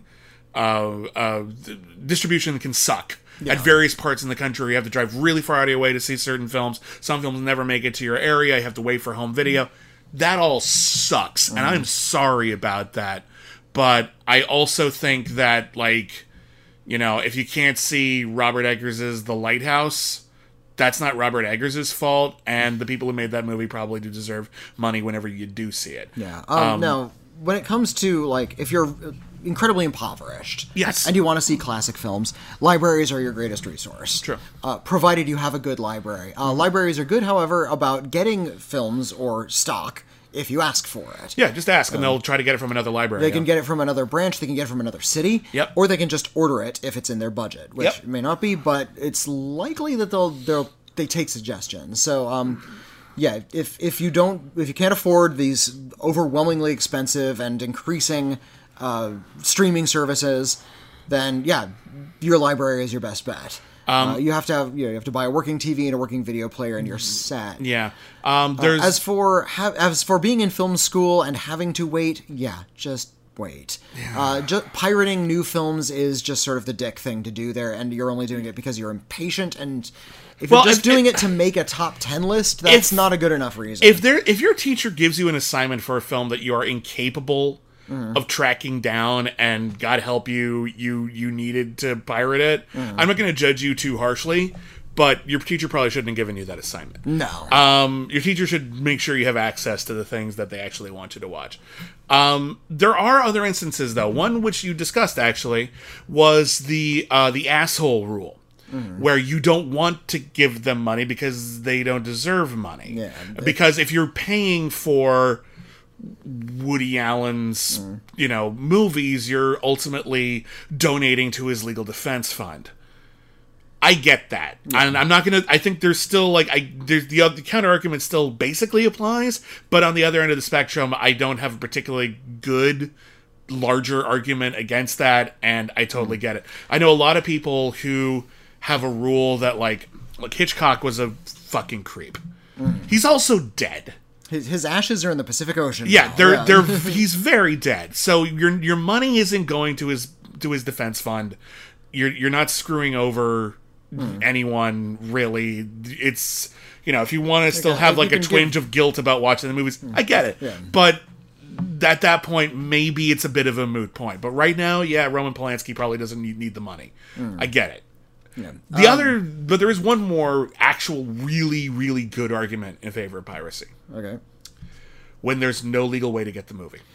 When there's no legal way to get it, or more significantly to what's happening today, especially with all these big streaming services that are launching and claiming to have big archives and don't. Yeah. If a studio is withholding a film from you, and there's no way to get it, an archivist is now, or a pirate is now an archivist. If they're working in those movies, if they're working in a kind of movie that is, not available any other way, they're the ones who are keeping those films alive. They're the ones keeping it in the conversation. The studio, who's earning no money from a pirate, should be grateful to the pirate for keeping their film in the consciousness. Yeah, because then if there's no demand for it if nobody knows it exists. If people know it exists and they're actually seeking it out and they can see it and say, wow, this is really, really good. I wish I could get a good version of this.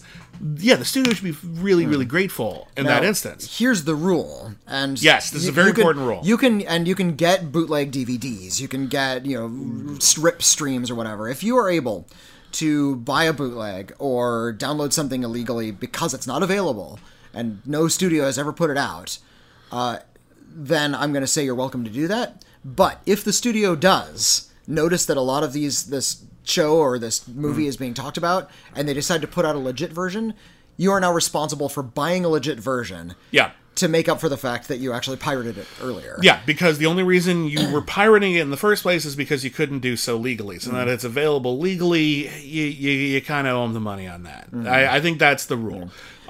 Here's something I also want to encourage, and it's not quite the same thing as piracy, but it is playing with the numbers a little bit. Are you theater hopping again? Theater hopping again. I don't agree with you on this one, but I know why you're talking about it. I advocate it 100% because if you want to see some big giganto blockbuster, it doesn't need your money. Star Wars doesn't need your money. They'll be fine. A billion people are seeing this movie.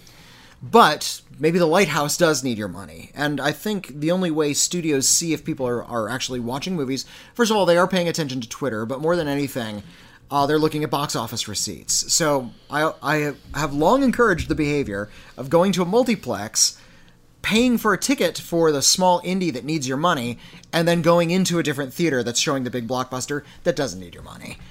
This is especially true if you've already seen the movie. Yeah, if you're going to say it again, I can understand. It's real really mixed feelings about this one, man. I gotta tell you. And because they're automating so much of multiplexes now, it's easier to do than ever before. That's true. The only way anyone's really going to bug in a lot of multiplexes is if you're sitting in their seat and you won't move. Yeah. Yeah, I get it. And there's something real high school rebel about that I know you find really super appealing. But part of me would rather you just see the independent movie and, in addition to giving it the money, actually contribute to the conversation around it. But I see your point. Yeah, piracy is not nearly as cut and dry as a lot of people would have it be. And again, I think the archivist argument is the best argument. Because, if you're really trying to scour film history, you're going to find that as we move more into the digital streaming realm, a lot of studios don't give a shit about a lot of their own product. They just don't. So if you want to try to find some, here's I would love to recommend people see a film called Tag the Assassination Game. Really fun 1980s comedy / horror film about a fake game of assassin where people shoot each other with dart guns on a college campus, where one of the contestants has a psychotic break and starts killing people for real, and nobody knows. So they think everyone else is having fun. He's actually killing people. Yeah. Stars a young Linda Hamilton, before she was in Terminator. Nice. It was I think it was the directorial debut or the second film from Nick Castle, who would go on to do The Last Starfighter. Fun movie. And who was also Michael Myers, incidentally. The original Michael Myers and then the new Michael Myers as well. He was one of the people who played him in the latest film. Oh, that's right. He was. They brought him back. They brought him back. I thought that was cool.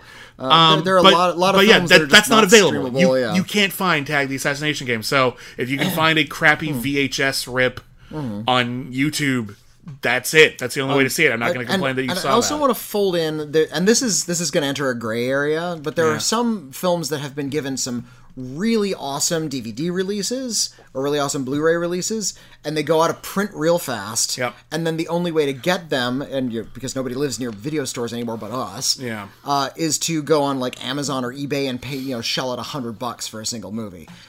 I don't want to encourage anybody to pay $100 for a single movie, even if you really love it. Spend it on something more useful. Well, because that money isn't going to the artists anyway. Yeah, that's going to people who collect it. Now, there's a collector's market for that, and I get that. And if you have the money, by all means, but at the same time, you should be able to see the goddamn movie. Yeah. So I don't want to encourage piracy in an instance like that, but I can understand why you might want to. My fundamental rule is this: if you can see it legally, see it legally. Yeah. If you will be able to see it legally soon, it's not like you'll never be able to or you have no idea, but it's just a matter of waiting for it to be on home video in 2 months. Wait. Just, yeah. If you absolutely, unless there's some weird emergency where you absolutely have to, just wait. And if it's not available in any current medium, like, oh, you can get it on VHS or whatever, but like those are all secondhand copies now, no matter what, I'm not going to judge you for pirating a film. Okay. But only then. That's the one time where I'm going to be like, yeah, I'm not going to judge you at all for that. I don't think there's a big counter argument for it. Let's move on. Okay. Here is this is about Once Upon a Time in Hollywood. So I guess William, you'll have to take this. Once again, Whitney has to bow out of this because of his connection to Quentin Tarantino. I work for Quentin Tarantino, so I can't comment. Dear Bibbs and Whitney, I'm going to sign off this time because I don't want to be called name redacted again. Even though it would be kind of cool to be mysterious and anonymous, but I'm not cool, so I'm going to sign off. The unknown commenter. This is Alan. Hi, Alan. I wanted to compare and contrast 2 movies I saw on DVD recently: Once Upon a Time in Hollywood and Tie Me Up, Tie Me Down. Oh, I haven't seen Tie Me Up, Tie Me Down, though, so that's going to be complicated. Oh, well, let's read this best. letter anyway. Let's do our best. It's easy to see what's common to these movies. Violence against women. William, you objected to Brad Pitt assaulting a girl in Once Upon a Time in Hollywood. I don't have a problem with it because the girl was a member of the Manson family, armed with a knife, entering a house intent on killing people. If a girl is coming at me intent on killing me, I'm not going to be such a gentleman to her. Compare that to Antonio Banderas in Tie Me Up, Tie Me Down, who kidnaps a woman, assaults her, and leaves her tied up when he leaves, all in an attempt to get her to love him, and worse, at the end of the movie, she did love him, which pissed me off no small amount. I have to believe that if I were a woman, it would piss me off even more. Either Banderas or the director Almodovar defended the movie in an interview by saying, "What the hell do you think happened in Beauty and the Beast? And that's a kid's movie." Fair enough, but at least the Beast didn't assault Belle or leave her tied up. She wasn't allowed to leave. Yeah. To end with a question for Bibbs, what's your review of Tie Me Up, Tie Me Down, and place it in context with your review of Once Upon a Time in Hollywood? Okay, again, I haven't seen Tie Me Up, Tie Me Down, so I'm at a loss here, and I apologize for that. That sucks. Whitney, without bringing up Once Upon a Time, have you seen Tie Me Up, Tie Me Down? It's been a long time. Okay. There's a weird sort of psychosexual element to a lot of Almodovar's films from that era, from like the 80s, where, yeah, like if you've ever seen Matador or several others, there's this kind of playful fairy tale type tone to his movies that I think takes the curse off of it. And I think their comparison to Beauty and the Beast is apt. Because, yeah, that is about essentially Stockholm Syndrome. A lot of critics have noticed that recently, especially when the live-action remake came out. Wait a minute, this is just about a beast who keeps a woman hostage. Yeah. That's always been the story. Yeah. And the idea is that she's so good-hearted that she transforms him rather than him murdering her. Yeah, at least that's how it's supposed to work. Yeah, and that's actually a common trope in a lot of older literature. Like, have you ever read Pericles, Prince of Tyre, the Shakespeare play? No. There's a bit where a teenage girl is kidnapped by pirates and sold into sexual slavery, and she's thrown into a cell, and the evil pimp says, "Ha, I'm going to send all these men in, and they're going to have their way with you." And she's like, "Send them in, I'm just going to talk to them." And Shakespeare is such a powerful poet that the men come in, is like, "Okay, I'm here I am to do my business," and she ends up talking to them and ends up having them like leave ashamed that they ever visited a brothel and swearing to living a good life. Yeah. So yeah, this idea that, you know, this... It's a sexist notion, but I think it's also empowering that a woman can be so overwhelmingly good that they can sort of transform the captor and develop some sort of emotional bond. And I think that's what Almodovar is getting at in kind of a kinky context. Right. Again, you can talk about Once Upon a Time in Hollywood. And again, I apologize for not being able to really do this assignment the way that you want me to. But knowing what I know of Almodovar and how... he does work in a certain heightened reality in a lot of his work. And indeed, Tarantino is too, but he's also working in a recognizable reality because he's using real people. Yeah.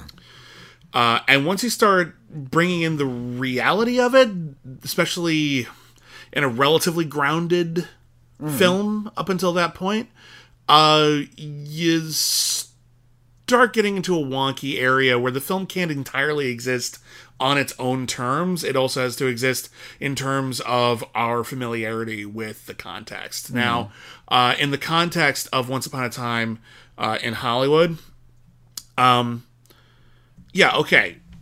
Pitt and Leonardo DiCaprio kill the Manson family murderers. This movie's been out for a while. It made over $100 million. I'm assuming people know the ending. There's a certain catharsis that I think a lot of people are projecting onto the film because we know all about the Manson family murders and how horrible they were. And that's true. And I get that. But I am also looking at within the context of the actual narrative of the film, where Brad Pitt and Leonardo DiCaprio, people invade their home. They're also comical fuck-ups. So the way that the movie treats them in this sequence is as the brunt of a joke. They're not as a legitimate threat to these guys. Why? Because Tarantino has lifted these guys up into a vaunted macho masculine status. Their careers might not be great and they may have self-doubts, but they are men. Manly men. And when people enter their house, they just can kill them really, really, really easily. When Brad Pitt and Leonardo DiCaprio kill these people, and I'm not talking about just in self-defense, when they brutally commit acts of really just over-the-top violence against these people, they have no sense of that context. This isn't like the end of Inglourious Bastards, where at the end of World War II, a bunch of Jewish soldiers get to enact their revenge on Hitler. This is Prevenge. This is like Minority Report situation, where these people actually haven't done the thing yet. And I think that changes the morality of it, and I also think it completely ignores the reality of what a lot of the people within the Manson family were actually going through. It's not like they were all really happy in a cult and just watching TV all day. A lot of these people were really tortured and brainwashed, and they are, murderers. A lot of them belong in jail, but in a way, they're also kind of victims in and of themselves. And I think the movie completely ignores that reality in order to inject a fan service alternate reality in which fictional characters Tarantino likes get to be lifted up by injecting themselves into a tragedy in which they have absolutely no part. So that, for me, is how that feels differently than a lot of other movies that play around with violence. Even Tarantino's own films. And I like almost all of Tarantino's films. So for me, that's where the line is. But again, I haven't seen Tommy Up, Tommy Down. Maybe if I watched it, I would be pissed. I cannot say. And again, I know I'm in the minority opinion on Once Upon a Time in Hollywood. I know a lot of people love the shit out of it. You should watch more Almodovar films. That's my comment. Yes, I do know that. Just he's done his newest one was one of my favorites of this last year. My first Almodovar was one of those filmmakers where my first introduction to their work was not great. And as a result, I wasn't super excited to check out more of his work. But since then, I've seen more of his work, and I've been meaning to catch up because I finally saw All About My Mother not that long ago when we did it on the podcast. See All About My Mother. That one for me, I'm like, okay, now I want to see everything he's ever done. I love Talk to Her. Talk to Her is really good. That was the one I saw, and I didn't like it. Oh yeah, yeah. I thought it was. I like Talk to Her a lot. I didn't care for it, but whatever. All About My Mother slayed me. I love it. Be sure to see Pain and Glory though. Really I'm literally seeing it tomorrow. Okay. Yeah. Good. And I can't comment on Once Upon a Time in Hollywood. So good, bad. Whitney can't talk about it, and I apologize for that. That sucks. Yeah. By the way, I would love to have a more complicated conversation. As a with critic, I would love to be able to comment on it, but I'm just in a position where I'm not permitted. Yeah. Here's a letter from Lewis. Hello, Lewis. Hello. Dear Bibbs and the Wheelman. The Wheelman? I like it. Am I like the... You're like Frank Grillo in that Netflix movie. I was about to... Am I driving away from the heist scene? Yeah, you're power sliding away from, I don't know, Underwater, whatever movie you just saw at the theater. Now, before you hurt yourself with your eyes rolling over the Wheelman, I want you to hear me out. I know that in general, remakes are, at the very least, awful and can be reprehensible. However, I don't think they are inherently bad. As long as they are well acted and interesting, I don't see a problem with the remakes. After all, what is a remake but a new production of an existing story that happens in the theater all the time? Exactly. So in that vein, if it were thrust upon you to remake a classic film, what film would you choose? Who would you cast in the main roles? And what, if anything, would you change to keep it interesting? By way of example, Sunset Boulevard. In my remake, Norma Desmond is, instead of an aging silent film star, an aging 70s action star, played by Sigourney Weaver. The William Holden role is played by John Boyega. the Max von Sydow role, I think, not Max von Sydow. Otto Preminger. Otto Preminger, who plays the role of Max, would be played by Werner Herzog. Yeah, that's good casting. And instead of Cecil B. DeMille, it's either Ridley Scott or James Cameron. I like all these things. Who worked with Sigourney Weaver, so that's all pretty these clever. things are Yeah. The film is pretty much the same as the original, except now it is set now, and Norma wants a limited series written that she plans to star in to sell to Netflix or Amazon instead of a film. Fair. Yeah. All of that's fair. That could be fine. I like it. So I put it to you. What film would you remake, and who would you cast? And before Whitney says, I don't want remakes, I want something new, it's for fun, man. Relax. Play the game. Thanks for the podcast, Lewis. Thank you. Well, first off, there's this weird anti-remake mentality. And I actually not think as it's much weird. as it was like a couple of years ago. Yeah, but it's still out there, and you see people talking about, I can't believe they remade, I don't know, Black Christmas or whatever, and I'm like, but they did it before. Like, it's fine. Like, I used to be mad about remakes because, how dare they besmirch the bloody blue, but the older I got, the more remakes I saw, and the more I realized two things. One, a lot of remakes are good. Not necessarily great, but most movies aren't necessarily great. I'll take good. A remake's job isn't necessarily to improve upon the original. It just needs to justify its own existence. So it has its own take. It has its own idea. I'm fine. Yeah. If it's not as good as the original, fine. We still have the original. I'll live with it, and I'm less offended now that, like, there's another Total Recall out there. I'll mention that there's another Total Recall and get back to talking about the good one. I'm okay with it. So I'm not against remakes. I'm not against them at all. I sometimes I roll my eyes, but usually I'm like, whatever. It'll either be good or it won't. There is something really obnoxious about the way remakes, however, kind of elbow their way into a conversation. Like, unfortunately, there are now 3 feature films that are simply called Halloween, all about the same characters. So that's mildly annoying. It's annoying that you have to sort of distinguish, and you have to sort of work your way around which film you're talking about, rather than just sort of having a conversation about a single film. Because the remake, just in being made, whether or not it was good or bad, has now altered the landscape. And that's true, but is the purity of the landscape really the most important thing? No, it's just for cleanliness of conversation. I can appreciate that. I remember there were people online who, I don't know if this was an actual suggestion or not, or an actual idea that was floated, but someone online suggested that there might be a possibility that, like, Universal was going to remake Jaws. And a lot of people were like, how dare you besmirch Jaws? And I'm like, what are you talking about? We had 3 sequels besmirching Jaws. Yeah. Have you seen Jaws the Revenge? That thing's a piece of crap. All of them are kind of like, listen, I like 2 of them. They're stupid, but I like them. Incredibly stupid. Yeah, but there are 2 Jaws sequels that I very much enjoy watching, even though they're not good movies. They all make Jaws 1 look a little dumber, also, but we still have Jaws 1 and no one cares. It's fine. They've remade all kinds of classic films. They remade Breathless. They remade Psycho. Yeah. Oftentimes, people just forget about the remake. Yeah. Like, no one talks about that remake of Breathless. Like, nobody talks about it. Like Richard Gere Completionists, and that's just about it. Which is admittedly a very powerful, group in Hollywood. It's that one guy. They made a sequel to The Birds, for goodness sake. They're doing this kind of crap all the time to you. You're just not necessarily, it's not well published. Of it. Well, because people forget about the remake of The Birds. People forget about all the made-for-TV remakes of Roman Holiday or Miracle on 34th Street.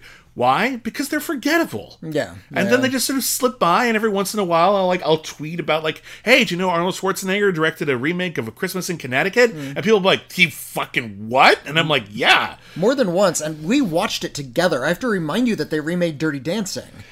And I'm not talking about Havana Nights. I'm talking about that big, long TV production. That movie sucks so bad. It sucks so bad. It's such a bad movie. Like, we have to remind ourselves about how bad it is, because it's all so forgettable. But to the question, and I think it's a fun question. You're given carte blanche to make a movie. You get the cast you want, you get the budget you want. The rule is it has to be a remake of a classic film. Okay. What do you lean towards? What's your take? Okay. You can do it. I want Michel Gondry to take the exact same script that Joss Whedon wrote for The Avengers, and I want him to make it for $10,000. using. You don't have to Swede the Avengers. Yeah, I want him to Swede the Avenger or Avengers Endgame, and better yet, Avengers Endgame, because that's like 3 hours long and has Do like. people even remember a bunch of- Sweding? I bet there's a bunch of people listening to us who have no idea what we're talking about. It was a buzzword for like a year and a half. There was a movie Michel Gondry made, a comedy starring Jack Black and was it Mos Def? It was Mos Def, yeah. And they It's called played Be Kind Rewind. Be Kind Rewind. Funny movie. I like it a lot. And well, two guys who work at like the last VHS video store, and people will actually come to them for VHS. But there's an accident with a magnet, and all the movies are accidentally erased. And in order to keep renting the movies out, they make their own remakes using what they can find around the house and what they remember of the script. Yeah. And so it's actually kind of like they're using pre-existing art to make their own art, and the way that they remake them through their own like abilities and budget and lens is kind of their own artistic statement. And then the studios come down on them. Yeah, and it's actually for ripping them off. It's actually kind of an interesting conversation about the way that we repurpose art and the way that we use. And especially now, Yeah. the way a lot of people are sort of making healthy livings doing things like cosplay, like remaking costumes that other people or designed. all these like deep yeah. fake trailers people are putting online, Yeah, etc. Like theoretically, you don't own any of that Or shit. like you're an artist and you do this landscape, but it's a landscape of like something from Mad Max or Star Wars, and that is another person's creative vision, but you are creating art based on it. So there's some of your artistic talent in there. Yeah. Yeah, and that's actually a huge part of what's going on with sort of geekery right now. A lot of people are just creating their own art, creating their own worlds, creating an entire community out of making art based on other people's art. Yeah. And I think Michel Gondry was trying to sort of tap into that, and I think he was encouraging creativity, not necessarily slavish devotion to certain kinds of films. But I would love to see an actual sanctioned Swede of some gigantic blockbuster. I just went to the Avengers, but I'd also like to see him do it for like Titanic. Sure. Or just anything that really I like that idea. rattled the zeitgeist. I would like to. I was looking this up recently. Do you know? And again, with all silent cinema, history is spotty because people weren't keeping clear records because nobody thought this was going to be this huge historical need for an archive. But allegedly, the first movie remake. Do you know what it was? Based on all that we have information-wise. First movie. Oh, It's a famous movie. was it Frankenstein? No. No, it was probably way before Frankenstein. The Great Train Robbery. Well, was it a remake of something else? No, they remade it a year later. Oh, no kidding. Okay. So one of the early, most influential silent films is a film called The Great Train Robbery. It came out in 1903. It was a longer film than many of the silent shorts of the time. And it was about a train robbery. And it was a daring film full of stunts and criminality. And there's a very famous shot of a cowboy with a gun firing into the camera. And it's something that like Scorsese has paid homage to. It's very influential. It's a short film. You should totally check it out. 1 year later, they remade it because why not? That one made money. Let's do another one. And it's the exact same thing, but this one's in 1904. I would think as a playful homage to the first remake ever, we should remake The Great Train Robbery. It's been remade before. But we should remake The Great Train Robbery, and this time I would like to see George Miller directed.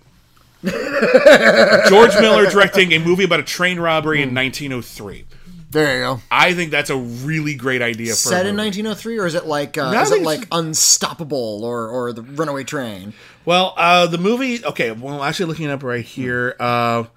The actual train robbery it is allegedly based on, which was a Butch Cassidy train robbery. It's like 1860s. 1900. Or 1900. So I would set it in 1900. Okay. That's the rule. Set in 1900. It's a historical film, but I want it to feel as breathless as Mad Max Fury Road in its own way. And I think that'd be really cool. And all I want is that everyone in the film has a gorgeous mustache. Mustaches galore. A mustache for you. A mustache. We give out mustaches to the audience.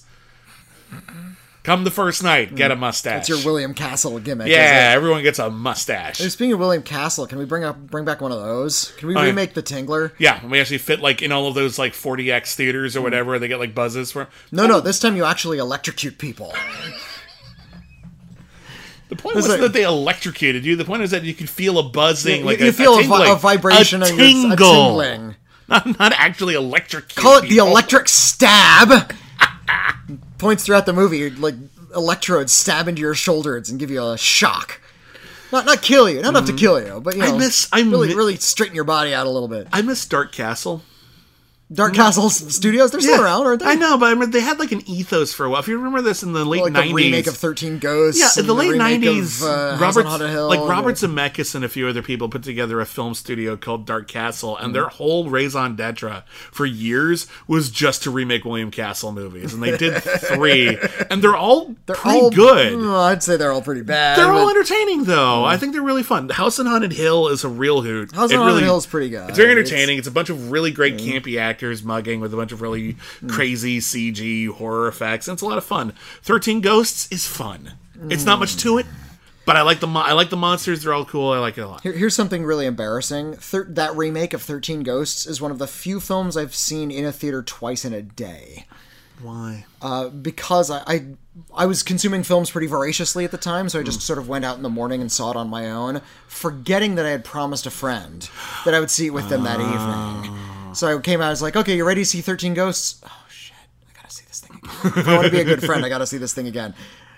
Okay, I'll see it again. You know who's good in that movie? Matthew Lillard. Matthew Lillard's a fine actor. There used to be a performance, they might still have it, but there used to be an award at the MTV Movie Awards called the Best Scared as Shit Performance. Wait, so they did House on a Hill, they did 13 Ghosts, what was their third William Castle? I thought... Am I misremembering this? Did they only do the 2 to start with, and then they kind of peter out? Because they did stuff like Gothica and Ghost Ship. Ghost Ship wasn't based on anything. Yeah, you're right. No, I guess they did only do the 2. I wish they'd stuck with it. I guess is my point. I would have loved to have seen like I just called up their Jessica Tandy in Straight Jacket or something. Like, how cool would that have been? A very different film. Yeah. I love Jessica Tandy, but she's no Joan Crawford. I finally saw Straight Jacket. If you've never seen Straight Jacket... Straight Jacket's awesome. Holy shit, Straight Jacket is good. Joan Crawford plays a woman who killed her husband, and she's in a mental institution for many years, and then her daughter, who is grown up and is about to get married, Joan Crawford comes out of the mental institution, and she's with her daughter, and her daughter's just... Everyone's keeping a special eye on Joan Crawford because it looks like she could snap at any time and kill us all. And... boy, is it stylish and great. And Joan Crawford gives a really good performance, actually. You will give her a lot of crap for that movie. It's so good. Dark Castle Entertainment also did the remake of House of Wax. Maybe that's the one you're That's probably what I'm thinking. That wasn't a William Castle film. But it's a similar vibe. Yeah, that's what I'm thinking of. They also did Splice and Orphan, which are awesome movies. They did some good shit, man. God, I would love to produce horror movies. Their last movie was Suburbicon, the George Clooney movie, which nobody remembers. Also, that's a weird... That doesn't really fit the brand. Yeah. Anyway, see Straight Jacket. I promise you, you'll dig Straight Jacket. It's crazy. It's stylish and weird and campy and wonderful. And any of the William Castle films from the late 50s on are just going to be. But they're not all necessarily good movies. I think Straight Jacket is actually a legitimately good movie. I'd suppose so. You know, like it's even some of those lesser broad, films, but like Homicidal. I Saw What You Did. I haven't seen Shanks.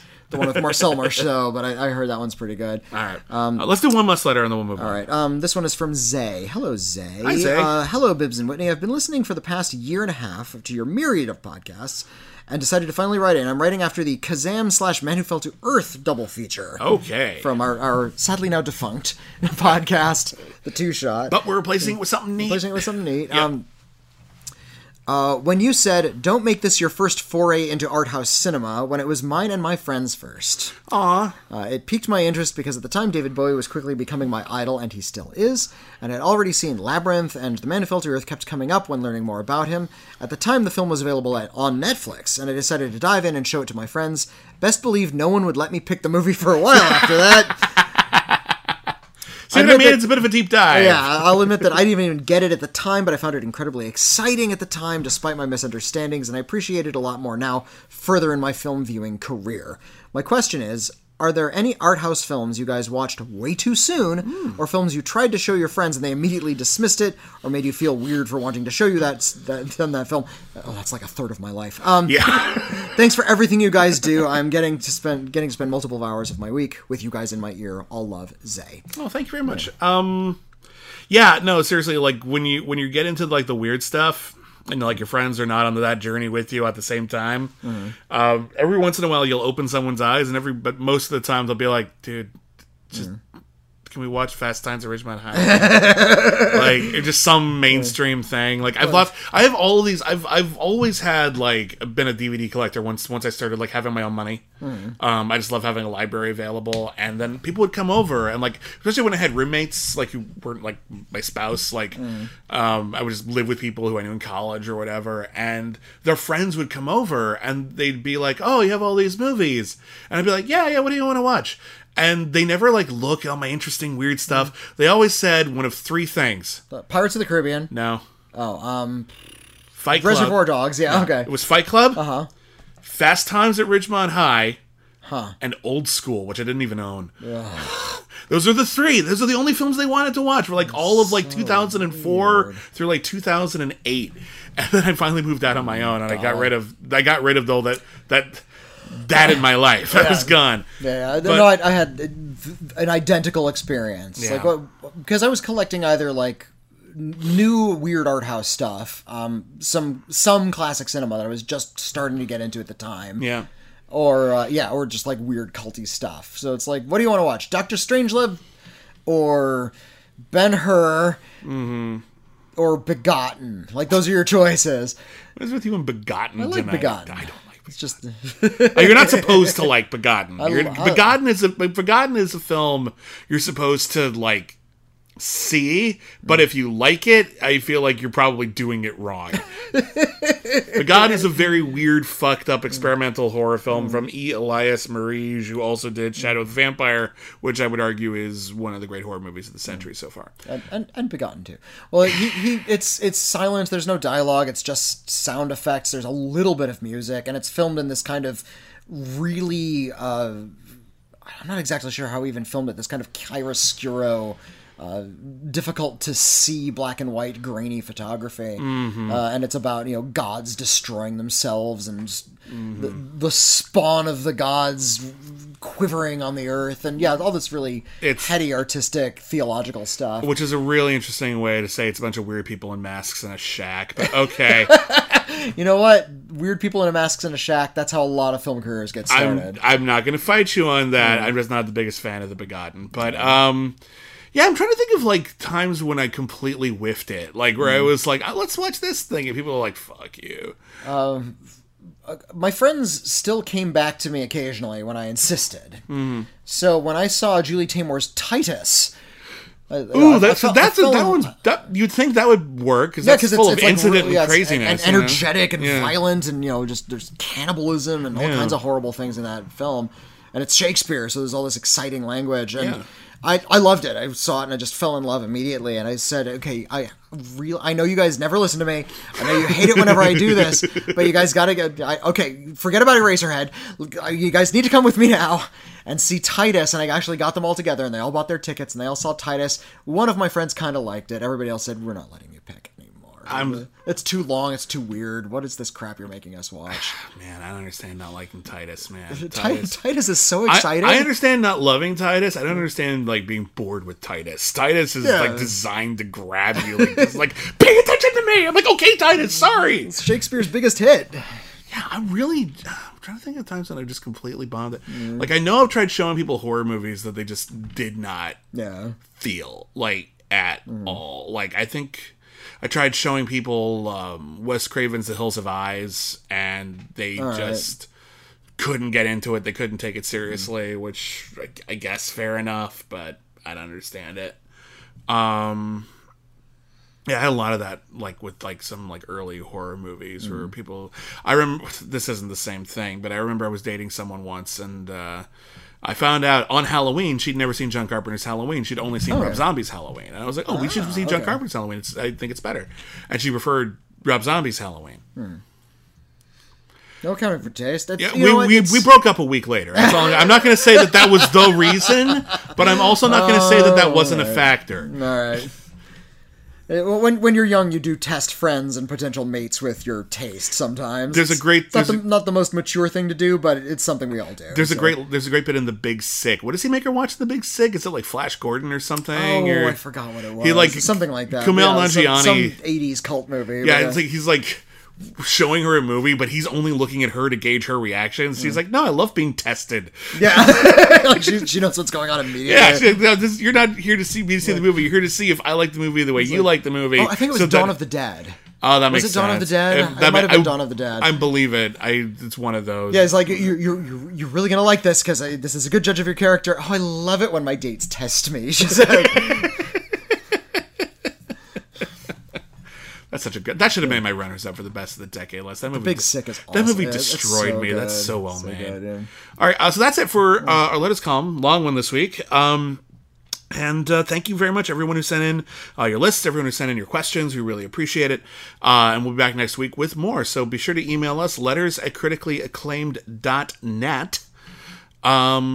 Where we will read your letters on this show. The letters I've been reading are a combination of things we just got recently, as well as a lot of old letters from like maybe 2 months ago. We're caught up to about 2 months ago. That's not so bad. We're doing. We get okay. a lot of letters. We as get you a lot can of tell. letters, Yeah. and we are not going to read every single one. We do skip over a couple, just as a matter of course. We can't get to all of them. Sometimes they're about similar topics. Yeah, we're et cetera. gonna skip over if several people ask us the same question, we'll skip over everybody else's. But that's not meant as a slight to you at all. We appreciate every single letter you get. We read every letter you get. And as you can tell, we try to take every one of them seriously and talk as much about them as we can. So, again, letters@criticallyacclaimed.net. Feel free to send us an email. Don't forget to subscribe if you haven't already to the Critically Acclaimed Network. Leave us a review wherever you find us. That helps us find an audience, which really is awesome. If you want even more of Bibbs and Whitney, by God, there's more. There's always more. Patreon.com/critically acclaimed network. We have a ton of stuff there, including all our yesterdays, our Star Trek podcast, where we review every single episode of Star Trek in production order. We have Only the Best, where we review every single nominee for Best Picture in chronological order. We're behind on our commentary tracks, which we're going to try to crank out soon. Sorry about that.